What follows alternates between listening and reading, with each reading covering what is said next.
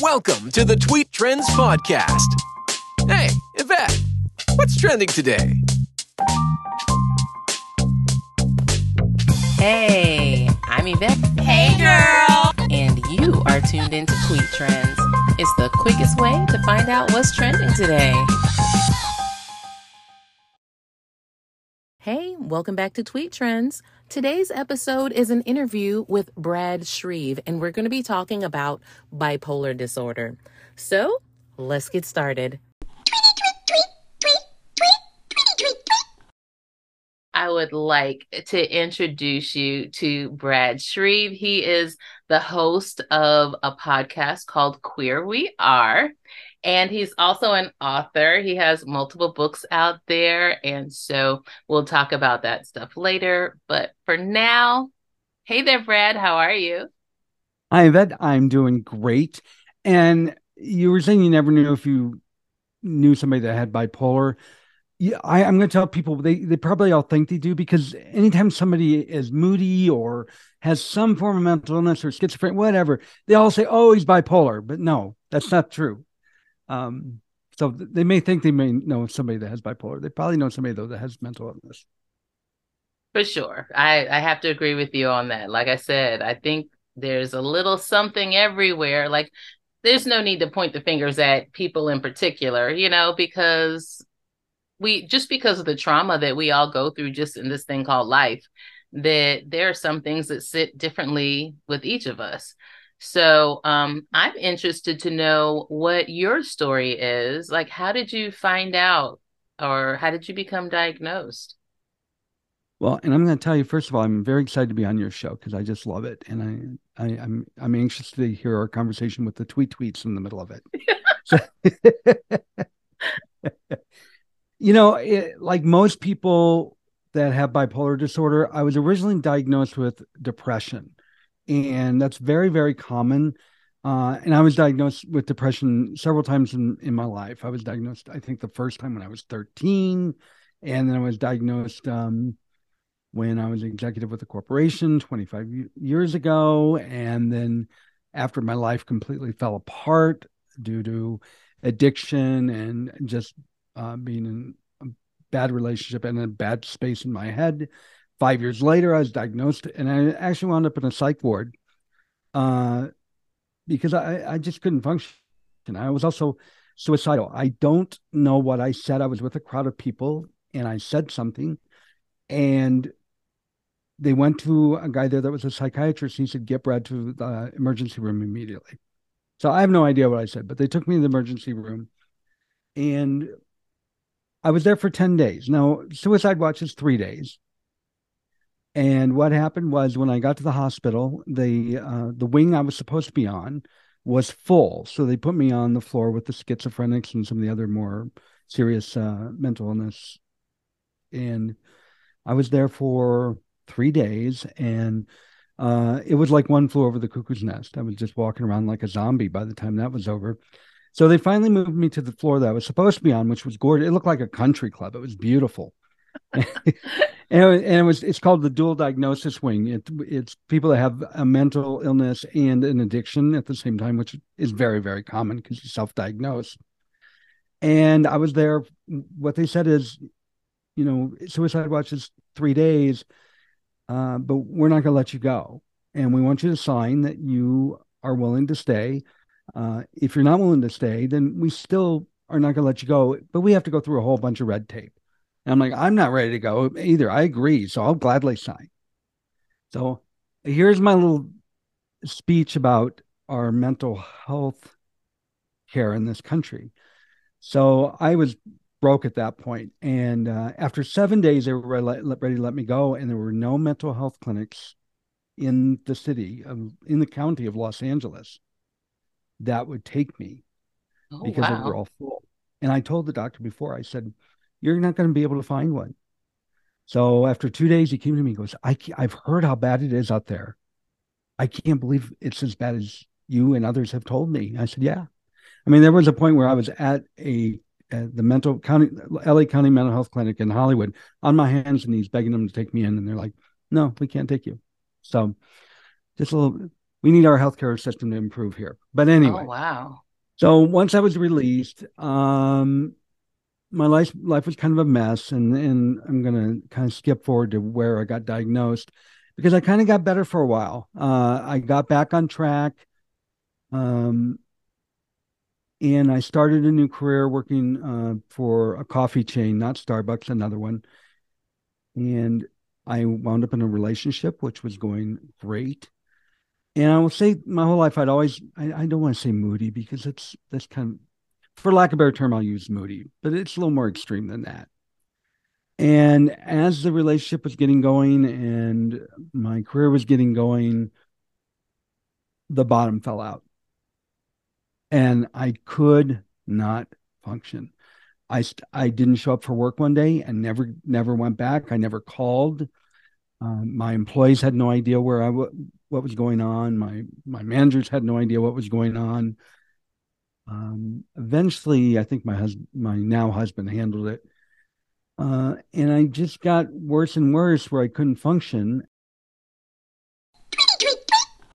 I have bipolar 2, which what that means is my manic levels are not as high as bipolar 1. I tend to be more depressive, but I do have what's called hypomania, which means I do get the manic episodes, but they're not as extreme. But I had all the symptoms of mania. I had a past history of a lot of promiscuous sex nonstop, which is very common. Fortunately, I did not in my relationship, but it has broken up a lot of families. Also had a lot of experience with massive spending during mania. People will max out their credit card in a matter of hours. So these are ways that can really impact families. And the other thing is that because you can go days without sleep, you can get agitated and irritable and argumentative. So it's really tough on a family. And the worst part with a family, and this is worse for everybody, 60% of people that have bipolar disorder attempt suicide. And unfortunately, 20% of all people with bipolar succeed. Oh, wow. So it's a pretty heavy duty thing. Now, what happened? I really reached the point that I could not function. I could hardly speak. A friend of mine that has bipolar disorder, is a minister. And she said, we're going to take you to the hospital and we're going to tell them that you are suicidal because you kind of are, but you need help. And because we still could not get a clinic to take me in. So I still had no idea what was going on. Mm-hmm. And so took me to the hospital and I was in the psych ward for a couple of hours and the head of the department came out and she said, we're going to send you home. And I said, excuse me? She said, yeah, you have your good friend and you have your partner and we feel like you're safe. You're going to go home. I said, I'm not going anywhere. And she said, excuse me? I said, I'm not going anywhere. I am not going anywhere until you have me an appointment or somewhere to go because I can't live like this anymore. I can't live where I have an inability to leave the house. I can't live where I have somebody can't talk to me for more than 5 minutes because what happened is my brain cannot focus for that long a period of time. I felt like my brain was cauliflower, like people were ripping pieces off of it, which isn't a very good feeling. But that's really the best way I can describe it. And actually, that's exactly what it felt like. I said, I just can't continue like this. There's no way. So she left and was gone for quite a while. And she came back and she said, here's the phone number. Call them. They're prepared. They'll get you in. And boom, I finally got into, because I had no money still at the time, I got into the LA County Mental Health Department. Now, still, it takes a while to get diagnosed because there is no test to see if somebody's bipolar.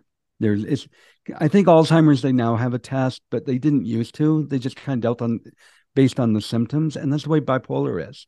Wow. They can't draw your blood and say, oh, yeah, bipolar. What they do is they look at your symptoms, and based on their symptoms, they say you have bipolar disorder.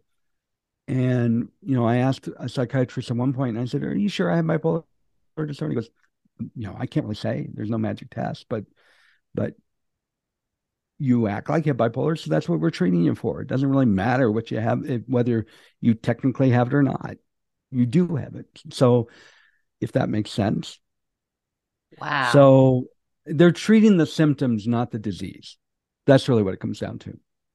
Right. That's all they can do, is give you medications to treat the symptoms.